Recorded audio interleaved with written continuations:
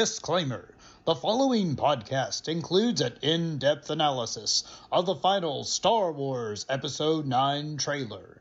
In other words, this could take a while. We now return you to your regularly scheduled Nerds of the Round Table podcast.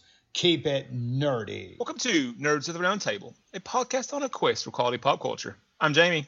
I'm Dwayne. And I'm Sammy.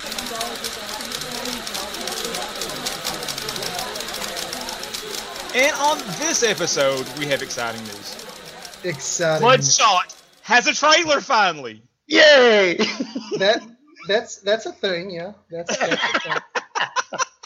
Well, guys, I'll tell you, the exciting news happened during one of the, well, I'm not even going to say one of the only football games I watch a year. The only half a game I watch per year. And it's just until halftime on Monday Night Football when they show the Star Wars trailer. Don't you watch the Super Bowl too? Unless they're showing a Star Wars trailer. So it could potentially be two, because I think they did bring out the Rogue One trailer during the Super Bowl, if I'm not mistaken, because it was kind of a weird schedule. I think it was delayed and things, but they, I want to say they brought out something Star Wars during one of the Super Bowls, and I watched that. But yeah, I know. Not even the biggest game of the year is enough to drag me out of my nerddom into the athletic realm than a Star Wars trailer during Monday Night Football, where the Jets are playing, and I only found this out during the game because of the Star Wars trailer, but they are not doing really good this year. To say the least.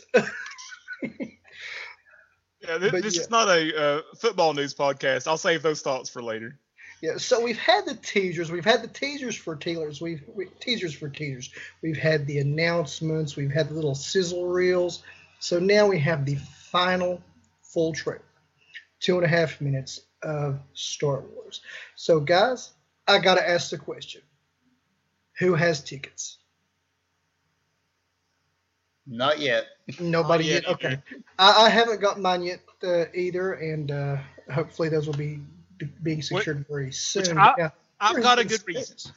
I'm waiting on a work schedule to figure out where I'm going to watch it, because you have talked up your favorite theater. Yeah. And if I can get that time off, you've really tempted me to go up there and see it there. Okay. Well, great. Well, and that's another reason I've kind of held off on buying them too, because if we can take a whole trip of us, that would really be fun. So yeah, it'd be great. We'll have to see what happens there. But Sam, you're telling me that this thing is breaking Fandango records? Oh yeah. Well, even though we haven't purchased tickets, within the first hour of ticket sales, both Atom Tickets and Fandango set records. As far as Fandango goes, online ticket sales for Rise of Skywalker has beat any other movie in the Star Wars franchise at this point. And with Atom Tickets, within the first hour, it sold 45% more tickets than even Avengers Endgame. Wow. So, well, now this is really interesting because Last Jedi being so divisive, Solo being the flop, which of course this is the quote-unquote end of the Skywalker saga, so everyone is thinking about that. Well, that's why I said quote-unquote. Jamie is vehemently shaking his head no. It's not. Yeah, I think there's going to be. They're going to make too much money, and they will make more. Oh, yeah. That's exactly what's going to happen. Well, I'm going to venture to guess that everyone who is listening to this podcast now has already seen that trailer, that's interested to see it. But I still want to dig into this a little bit, guys. So what do you say? I know this is a news episode. We don't want to go super long. We give ourselves a few minutes to discuss this trailer, kind of like maybe a little section by section. Does it sound doable? Let's give it a shot. Let's give it a shot. Ergo the disclaimer. And the Lucasfilm Limited logo is starting up.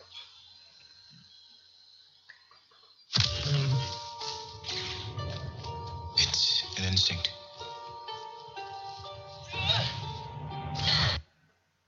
Okay. Where do you think this is? 3 seconds into the trailer, I think we were going that short a clip. Well, real quick, where do you guys think this is? I'm not sure. See. My first thought is that we were back on Jakku in a Force vision, and that she was back inside one of the Star Destroyers. I'm wondering if this is the Death Star, a broken Death Star that she's inside of or something, and it maybe it's still Force vision. Yeah, that seems to be the thing that she's running through Endor, and I think that's Leia's helmet. She's knocking off the tree there in that little training session chasing the drone.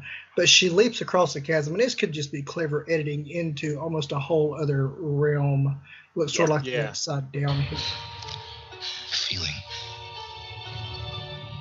The Force brought us together. Spin, sweating, looking into it.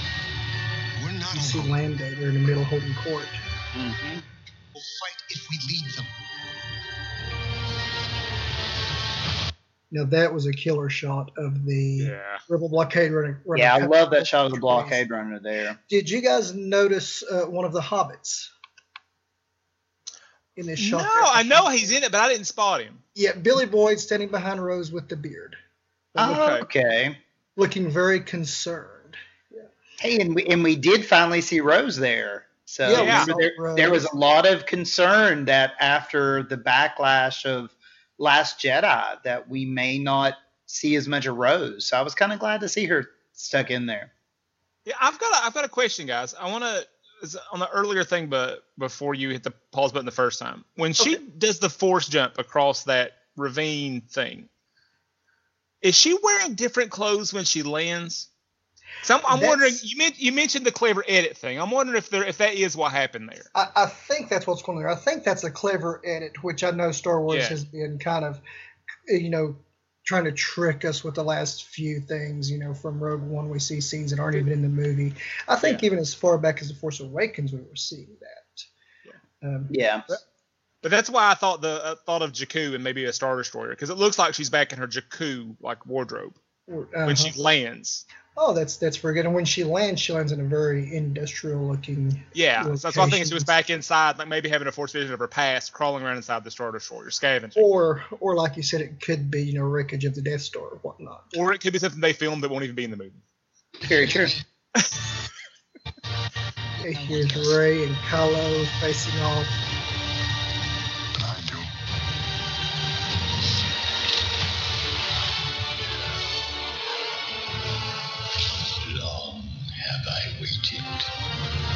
Okay. What do you guys think about the Emperor there? What I love is the shot of that throne because it actually matches up with some Ralph McQuarrie art from way back when, probably Return of the Jedi era, looking at some sketches for the Emperor's throne room and stuff. So it was kind of cool to see that, I thought. Yeah, very cool. And you see the ice asteroid kind of in space with the TIE fighters flying toward it. Now, this here coming up is a really awesome shot of the Star Destroyer coming up out of the water. Well, I just wanted to say that I think the images we've seen, there's some striking images here. Striking. This is going to be a beautiful movie. Well, JJ does make beautiful movies. And now, do you see the ghost? Together. Yes. It's your undoing. What are you doing there, 3PO? Taking one last look, sir. At my friends. Okay, tear moment there. I missed this the first few times I watched this, but did you notice the character with the mask and the tinted visor there? Kind of diminutive character standing beside Poe. That is Kerry Russell as is it Zori Bliss? Voss Bliss. Yeah, Zori Bliss, Voss Bliss, something like that. Okay. I know the last name is Bliss. You guys are so nerdy. Taking one last look at my friends. But there's been a lot of discussion about why 3PO's even saying that. Because with the exception of 3PO and R2, he's not had much interaction with the rest of these characters. Exactly. Well, isn't there supposed to be a good amount of time that's passed between The Last Jedi and this one? I've heard it. I've heard at least a year, possibly 5. Yeah, that was my understanding. There was going to be a big gap. So maybe he has we're supposed to which they shouldn't do this in movies, but we're supposed to assume a new history point. So yeah. There's been a little bit more, and in the Last Jedi novelization, 3PO is kind of an espionage leader of a network of droids all linked together spying for the Resistance. Yeah, that's in the comic books. He's a spy master. Yeah, it was really cool. Yeah, that was really wild. So we did see the ghost also. So is that a tease, or is that something that they're going to bring in a character that ties Rebels to this? Right. Yeah, it could be, or it could be a thing like with the Return of the Jedi, they're just throwing every ship they have at it. Right. I love this running down the hallway, just blasting off the things. Confronting fear is the destiny of a Jedi.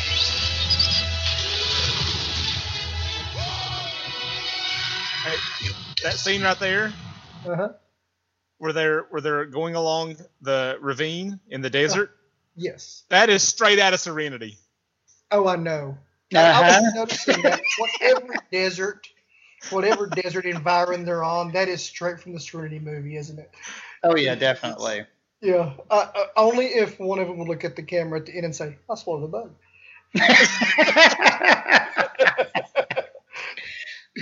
But yeah, we see Lando flying what we think is the Falcon, cheering, all this gorgeous.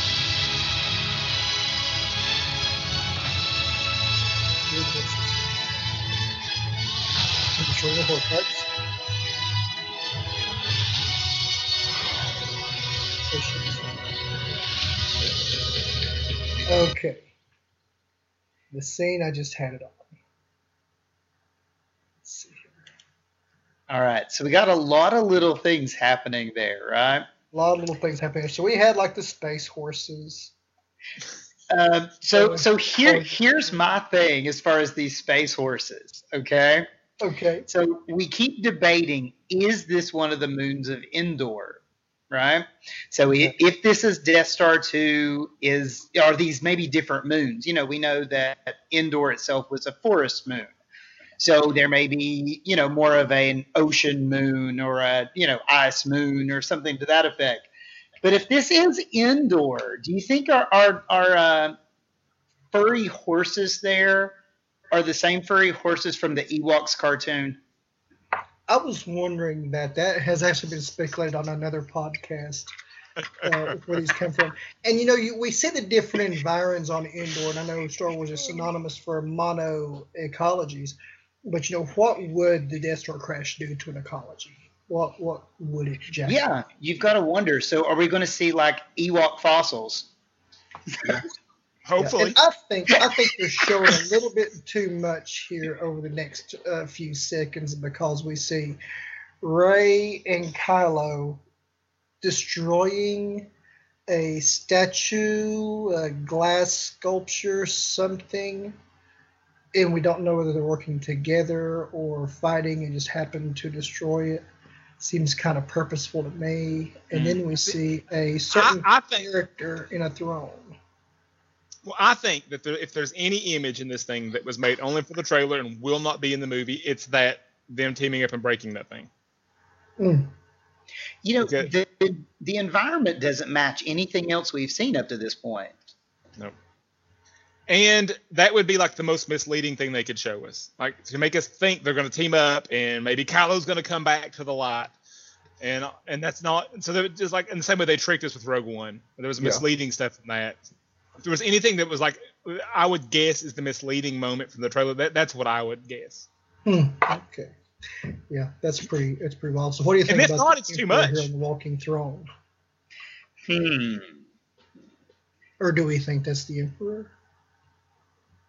Well, I'll tell you what came to my mind, just in the way that it's moving. It made me think of the Bomar monks from Return of the Jedi. It's almost that spider-like crawl that you see just there, just for a moment at the beginning of Jabba's palace as they're walking in. Yeah. So, In the Genndy Tartakovsky cartoons, there is a walking hollow projector. yes. That kind of moves like that. Yeah, so they're thinking, we're thinking he may have put a throne on it. And I think maybe isn't the Viceroy using one on Naboo? Yes, he is. Yeah, episode 1. Okay, so this is coming full circle. Episode 1 here, guys. Disney paying a little bit of homage to the prequels. What are the odds Kylo's sitting on that throne? He wouldn't cover that glorious mane with that hood. He covers it with a mask and a hood all the time. Well, he's in the mask, and he's usually. Look, I know we're all bald, and we would show off our hair every moment of the day, but that's right. Mine covered it up. Yeah, I really think. With the voiceover of the Emperor, I really think that we're going to have an encounter with the Emperor. Is it a Force vision, or is it reality? See, I'm wondering if, and this is just, I've got no basis for this speculation whatsoever. This is as wild as it gets. I'm wondering if there is an element here where Luke is like the Force ghost Jiminy Cricket to Rey, and the Emperor is the evil Jiminy Cricket Force ghost to Kylo Ren, and Kylo Ren is. That's very possible, and that's exactly what I thought when I was young, watching the New Hope Snooze, with the Obi-Wan's voice, and Luke said, use the Force, Luke, focus. It's all about Jiminy Cricket. Okay, so what do we have? The Force will be with you. Always.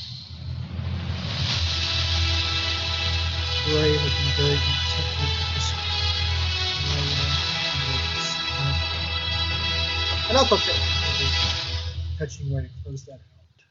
And with that, to me, that was along with the music, I think the combination of Luke and Leia delivering that line, one of the most famous lines from the movie in general, the Force will be with you always, and have both of them do that, to me, that was impactful.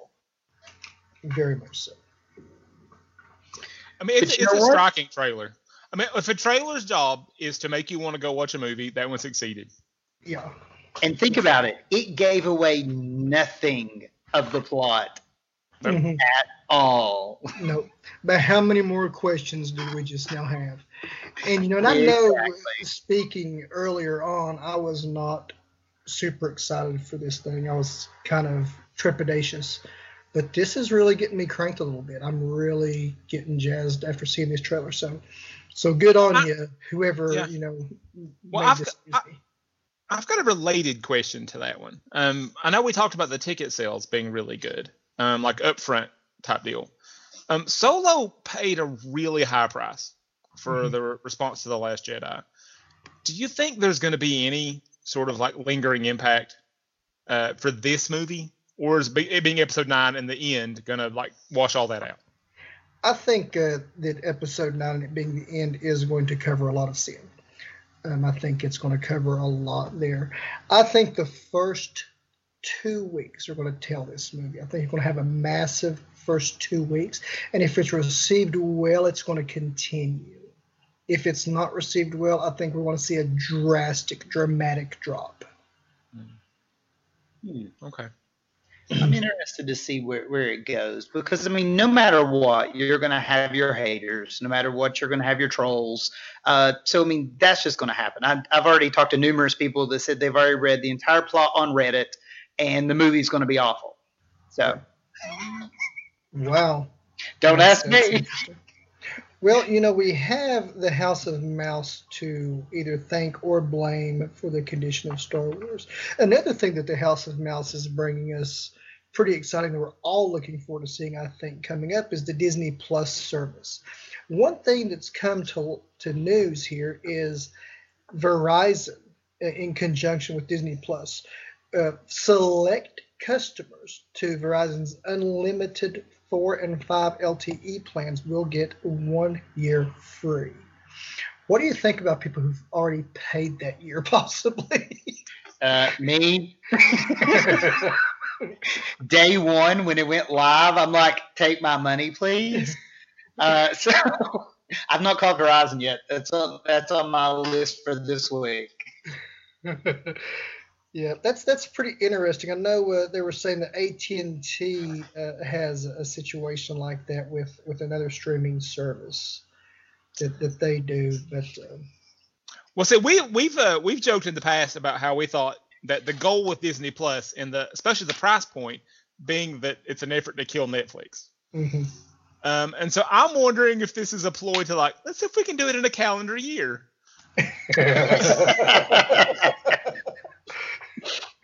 Let's get one of the largest network carriers to side with us. So Bob Iger says you got till October, fellas.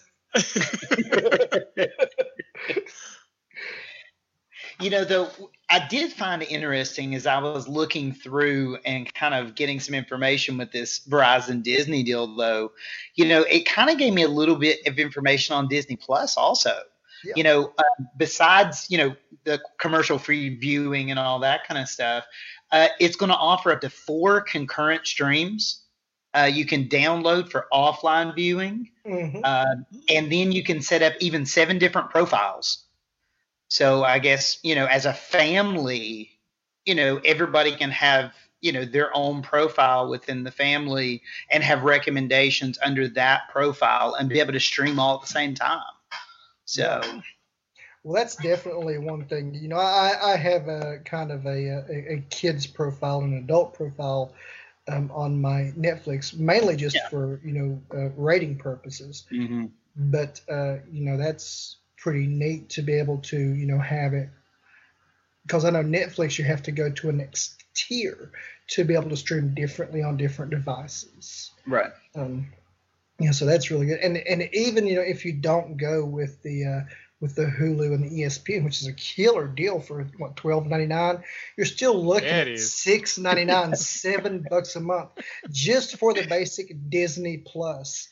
And you're looking at most of the whole Disney catalog going to be added on there within the first couple of years.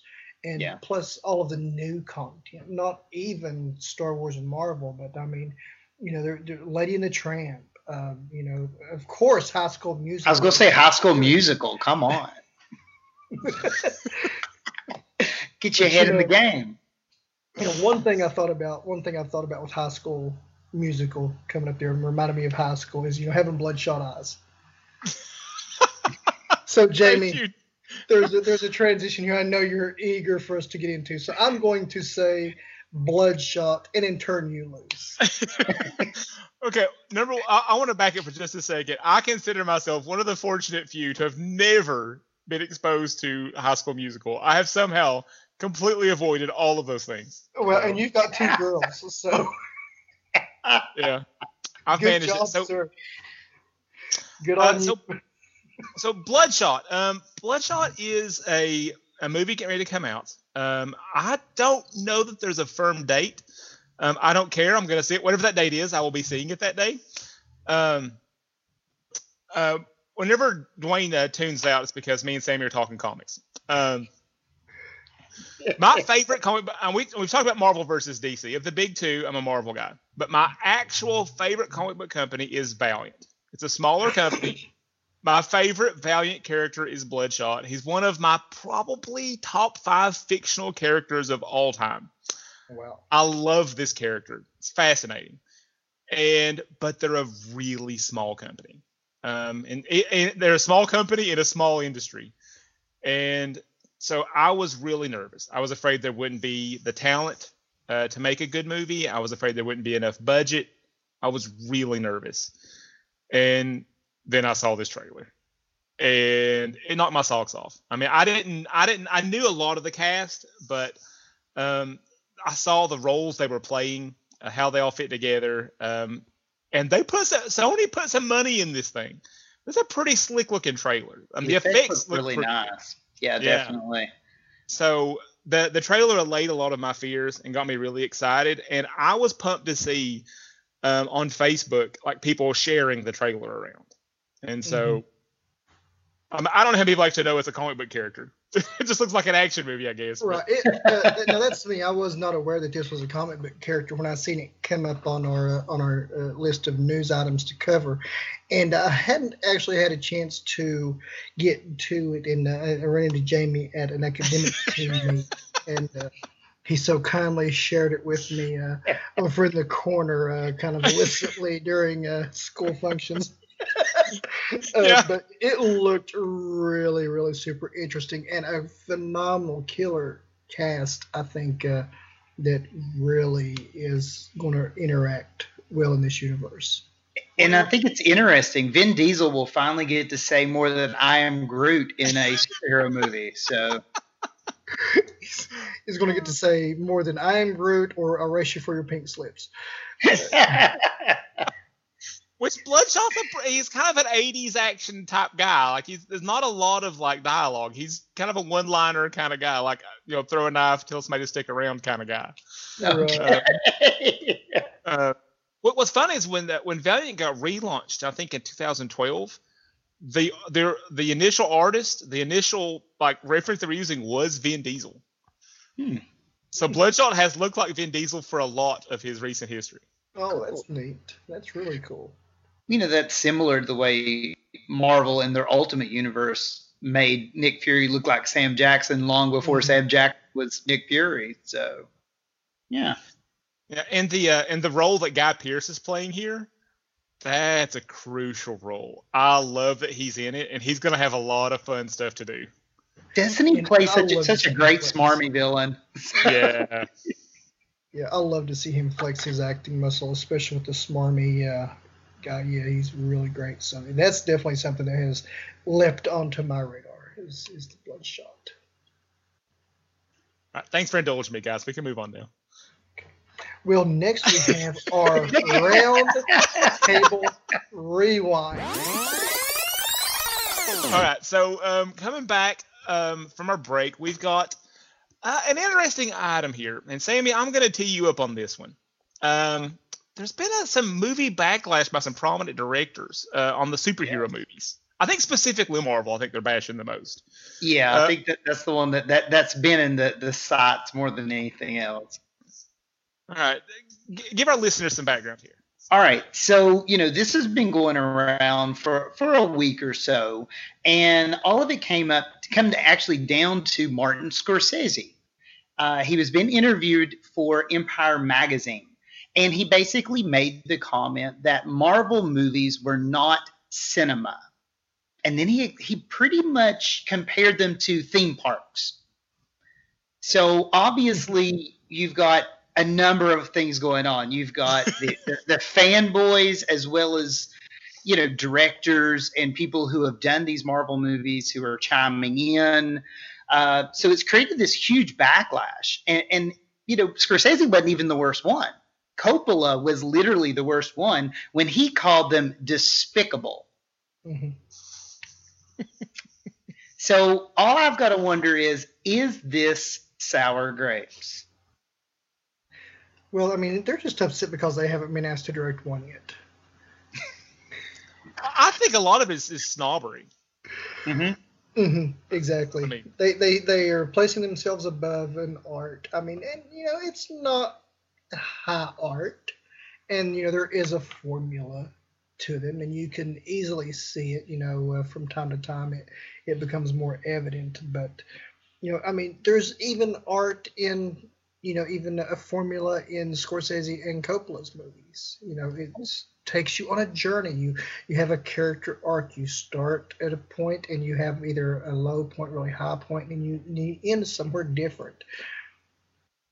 I mean, they're both famous for working in genre movies, right? They're both mostly famous for like mafia, mobster style movies. Those are formulaic genres. Now, maybe they've done them at a high level, but they are formulaic genres, and so are superhero action type movies. They are genres that have the formula. I mean, they're just genre they look down upon. And, I respect both of these directors. I mean, I've seen numerous movies by both of these guys, whether it be Godfather or Goodfellas or, any of those types of movies. I just think that, part of this is, I realize that they want these hard hitting, kind of realism in movies. And I get that. But, sometimes I think in an increasing kind of cynicism that we have in our world today, and this 24-hour news cycle, I think we need some lighthearted movies sometimes. And I think Marvel and superhero movies in general bring that. There's a reason I don't watch reality TV.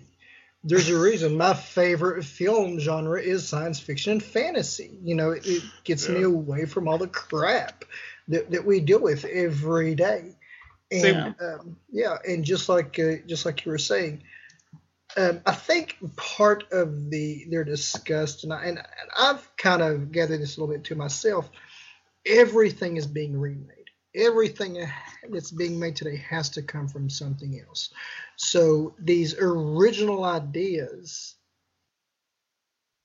that could really, be groundbreaking are not maybe so aptly seen. But you know what? Someone with the weight of a Scorsese or a Coppola is going to be able to go up to a movie studio and say, hey, I've got this really out there idea. A new director like me, Jamie, or Sammy, if we ever decided to take that role up, we're not going to be able to further our ideas because it's going to be more difficult, possibly because of the formula being laid down by these superhero movies. But I think this is what Todd Phillips was doing with Joker. Yeah, was trying to break the mold. I think that too. Yeah, I think Didn't that Scorsese executive produce Joker too? Well, De Niro's in it, so I'm sure Scorsese's doing something with it. Yeah, I think Scorsese was an executive producer on it. Let me Google that for you. But I think a lot of this is some nostalgia for like that so-called heyday of late 70s cinema. And both of these guys worked in that when, studios had their hands off. It was so-called this golden age of artistic filmmaking. And I think there's some nostalgia for that. And I think, especially with the guys, these are that generation of guys. And this is the guy who made The Godfather and the guy who made Taxi Driver. Yeah. And I think there's some of that going on too. Okay, I have vamped, Dwayne. I'm not finding Scorsese anywhere on producers. Yeah, director of production. Yep. No, I'm not seeing him on there. Or I'll be wrong again. It's fine. Well, I know Scorsese and Coppola don't like Marvel movies, but there's one guy who really likes Marvel movies, and Marvel really likes him. That would be one Kevin Feige.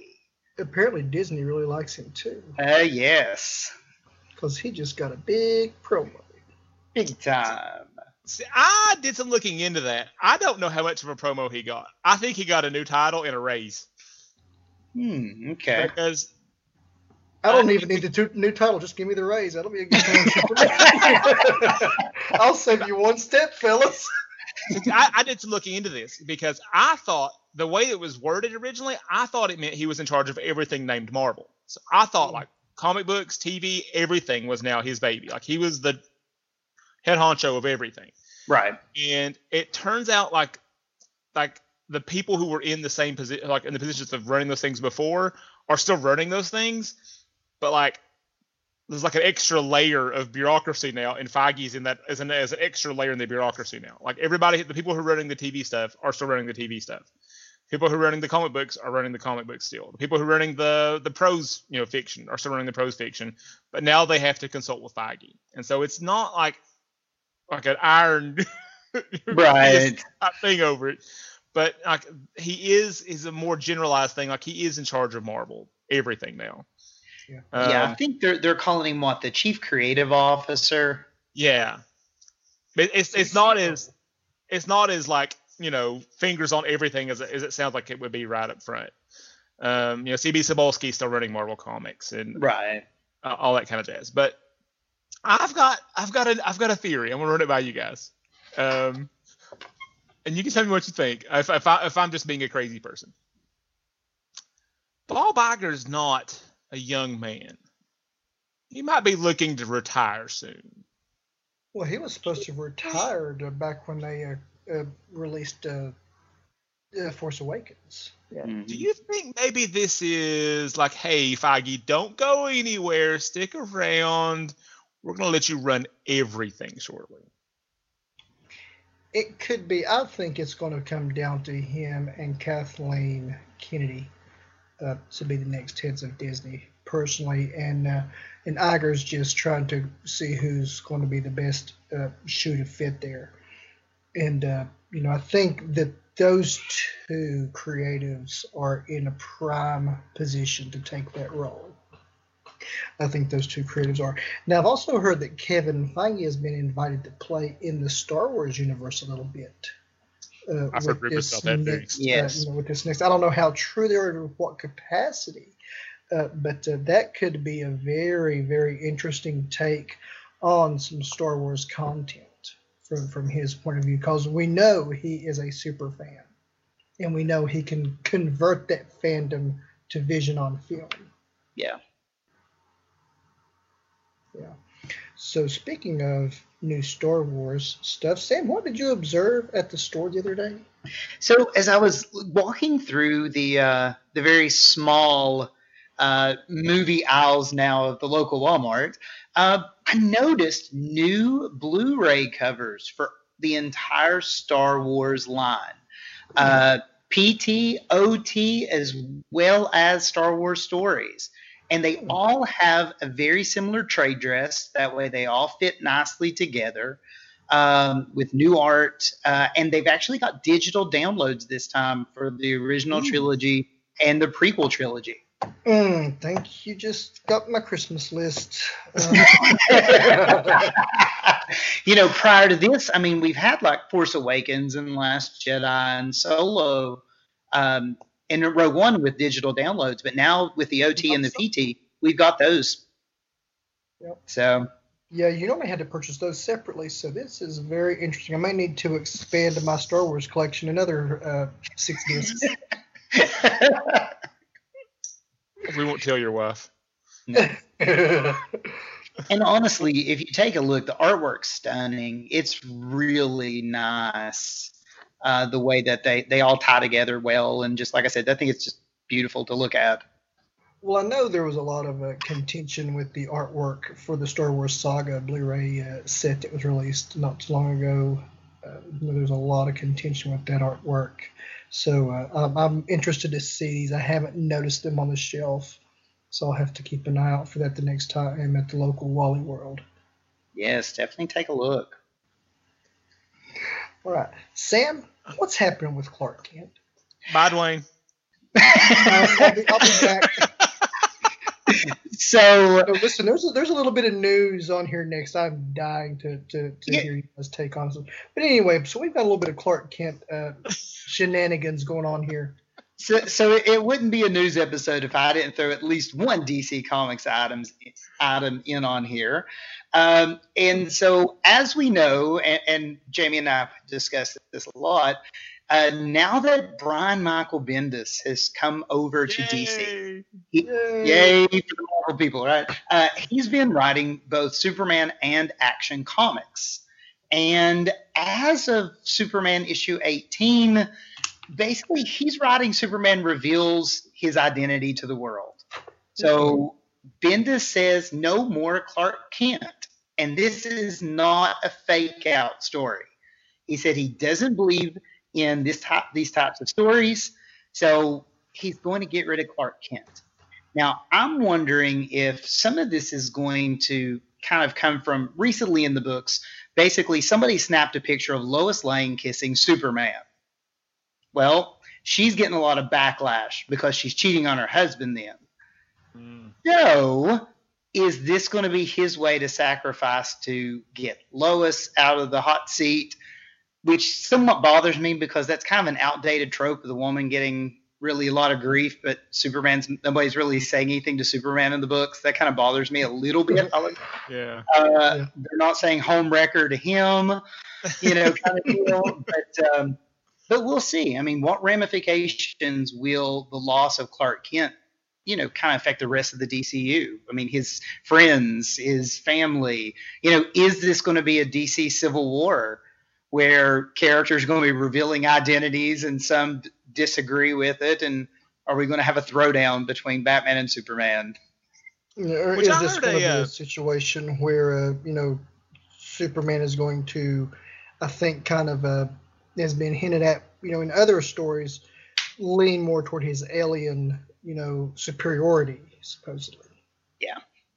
And we talked about this, what part of it is the man, what part is the super part, when on Graphically Novel when we were discussing Kingdom Come.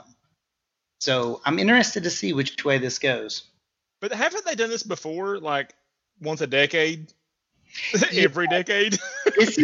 This is one of those typical stories that we do see. This has happened a few times, and then conveniently some type of time crisis occurs, and everybody forgets, and it's status quo again. So I don't know. Yeah. Bendis seems to act like this is sticking, so we'll see. Well, until it doesn't. Exactly. Which he did the same thing. Was it him at Marvel that did this with Spider-Man? That had Spider-Man unmasked, or was that Warren Ellis? I couldn't remember because that was in the original Civil War, wasn't it? Yeah, that may have been Warren Ellis. I can't remember if that was it Mark Millar that did the original Civil War? Yeah, okay. yeah, it is. Yeah, I was. But Bendis kind of took that ball and ran with it in like New Avengers and stuff like that. So. Yeah, and somebody did it to Daredevil too recently. Bendis. It was Bendis. Okay, that's what Bendis. Yeah, Bendis did that to Daredevil. Yes. Yeah. Okay. And he had a really rough year after that. Yeah. They fixed it. It's all good now. Yeah. It's like when superheroes die, they get better. Yeah, exactly. All right, Dwayne, I know you're excited about the next one. Let's move on. Yeah. Speaking of Daredevils, a racing movie here coming up. Ford versus Ferrari. A true story where Ford builds a car to take down a Ferrari. Yes. And this looks so much fun. This looks like it's going to be a killer movie. Killer cast. Christian Bale, Matt Damon, John Barenthal. Just guys who eat up the scenery. And seeing the trailer for this thing, man, these guys are just into going fast and ripping each other to shreds. And we've already seen, that we've got Jason Bourne, Batman, and the Punisher in this movie. Mm-hmm. So it's already got all the nerds buying tickets. Yeah, really. Yeah. And as we've all already discussed, with 1911, with Gerald Tolkien movie, with the current war, we're all kind of history movie buffs. Yeah. We all love that stuff. Yeah, I will see this in a theater because I suspect that some of these dramatic racing scenes are going to be stunning. Oh, it's got to be beautiful. And what I found really interesting when you start, you talked about the cast and stuff. Matt Damon is playing Carroll Shelby, and considering he's working for Ford, I'm guessing this is probably where we get like the Shelby Cobra. Mm-hmm. I'm not really a gearhead, but I know that name. And the fact that John Bernthal is playing Lee Iacocca cracks me up. Yeah, exactly. I didn't know that's who he was playing. Yeah, Lee Iacocca. Yeah. He is Lee Iacocca. Lee Iacocca was, he designed all kinds of vehicles and all sorts of things. Oh, yeah. His careers. The Shelby Cobra, Sam, if you're not real familiar, it doesn't look like a Mustang. It doesn't look like any other Ford. It's just this little itty bitty, teeny tiny car that's nothing but a motor and two seats. and this was what Ford developed. They kind of took a Mustang and morphed it into this. Which a Mustang is already a monster muscle car. They just took this and stripped it down, and the old Mustangs were. They just took it, stripped it down, and made it so compact and fast and just so bare bones. These Shelby Cobras, if you've ever had a chance to see one in real life, they're so much smaller than you would ever think they are. So I'm going to tie this back, Geeky. When they start up, real quick, it's like, boom! They are a monster of a vehicle, but they're so But go ahead. So- back to So I'm going to tie back geeky. So we know George Lucas is a car buff. Mhm. So was this the kind of thing that speeder box and swoop box probably came from? Oh A yeah. big motor, one seat. Oh yeah, entirely. Well, if you see the speeders on Coruscant in Episode 2, Anakin still in the open cockpit convertible. Those are modeled strictly after, and Yes. even the spaceships, the Naboo fighters in Episode 1, with the chrome and the yellow, hot rod colors. Yep. Those are complete hot rods. Well, before we move on, I've got a kind of a strange question. I may have watched this trailer repeatedly, but what do y'all think of the accents? Do you think Damon and Bale are pulling off the accents? No. No. I love the actors, but the accents really had me confused. I was like, are they Australian? I think Bale is Are supposed they to be Australian, but it might be a little Austrian? much. Now, Are they He's just playing- Hicks? Bale's playing Ken Miles. I think he was originally supposed to be from the United Kingdom. So I think he was like Yes, English or British or He's something. already a British actor, so why would Why is he? he doing an accent at all? Why I mean, can't he unless- just say the lines. Yeah, unless he's doing some kind of crazy Cockney thing, It could be. It could be. Yeah. But I love the line where I think it's Matt Damon, playing Shelby. He says, "I don't speak Italian, but that sounds like they're mad, Yeah. Yeah, I think Damon's doing a little better Yeah. than Bale, but But they're those such good actors, though. I'll roll with it. Oh, those accents had me rolling. But speaking about great British accents, there's a character who, in some of our beloved movies, who has a beautiful British accent. She plays Professor Trelawney in our Harry Potter movies. So, Jamie, it's time for you to endure some pain. I don't want to. Beyond the art of together we shall cast ourselves into the future. Okay, so now it is Trelawney time. So let me see here. Our last predictions for Zombie. Zombieland 2 Double Tap. I didn't even go look. I'm afraid. I used to look at these reports and stuff, and then we started doing Trelawney time, and now I just refuse. They're too painful. Okay, well, this was a weird one because me and Sam had the exact same Yep. prediction here We without both are the same. without going forward. So me and Sam had predicted 72% for this thing. Jamie, you had predicted 53. 53%. Rotten Tomatoes score is 68%. Okay. 8%. Yeah. I lose again. I'm not shocked. You're losing out again. I'm surprised it was that high, though. I really am. I would. The trailers didn't knock my socks off. Yeah, I am too. And which, like I said, I think these movies, they are what they are, and people know what they are, and everybody embraces it. Yeah. Just have to be there. You got to wonder what Scorsese and Coppola think of that.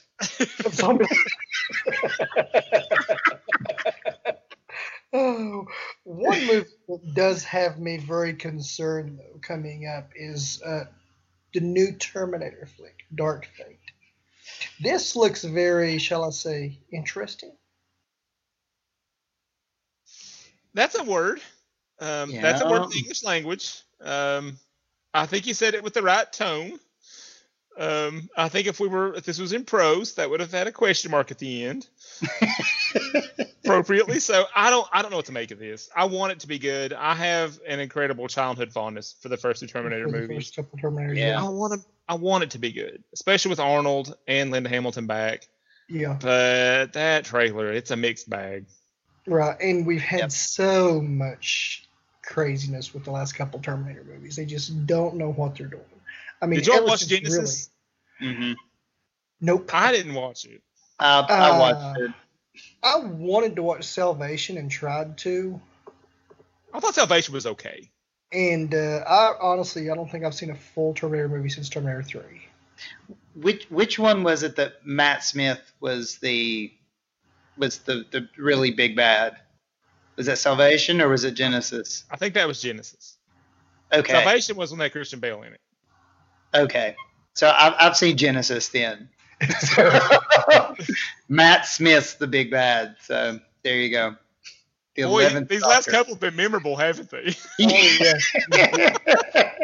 Yeah, we're picking some doozies, guys. I mean, but there are some. What's this about quality pop culture? We'll give out some scores in a second. But there are some interesting moments. Some of the action beats look kind of fun. Like when the new Terminator is sort of like, you know, morphing through onto the hood of the big rig. I mean, that looks kind of interesting, you know. But some of it, I don't know. This is maybe a red box for me. I'm not sure. I'm probably not seeing this in a theater. Yeah, this is going to be the red box for stream. Probably stream if at all. Okay, well, just everyone throw out some numbers.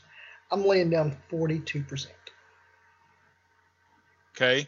I wrote mine down. I can show you if you don't, believe me. I went 49. So we're in the same, ballpark. Same ballpark. Okay. I went a little higher. I went 65%. 65. Sam being generous. I think some of the just some of the vibes of having, Sarah Connor back and Arnold not CG. So, I think it'll bring some people in. Yeah. Well, and James Cameron is attached in some capacity. I know he didn't direct it. I'm not sure how involved he was, or if it was just like, hey, let's give him some dollars and slap his name on it, see if that'll get us some goodwill. Right. Yeah. Like you said, there's, Terminator has been a fondness, since childhood, but they've really not known what to do with the franchise. So it's either going to be me and Jamie in the doghouse or Sam being optimistic. This next trilogy time results are. So I'm very interested in it. So Jamie's predicting 49%, Sam 65%, and myself 42%. At least I'm in the middle this time. I'm between you guys. So one of you has to be wronger than me. Right. We have to be wronger than Jamie. There you go. Well, guys, it was fun talking Bloodshot with you guys and Star Wars. Yeah, it's great talking Ford versus Ferrari, and really enjoyed that. It's been kind of like a slow month the last little bit in the nerdy world. So I mean, there's some really exciting stuff going on here. Yeah, I think really, so. Really excited. So Jamie, bring us out. Keep it nerdy. Goodbye, Heather. Bye, Heather. Bye, Heather. Graphically Novel. Three brothers tackle a different graphic novel each week. Listen as the brothers Fugit discuss classic and not so classic graphic novels. Subscribe now on your podcast feed of choice. Graphically Novel. Three brothers who like each other but love comics.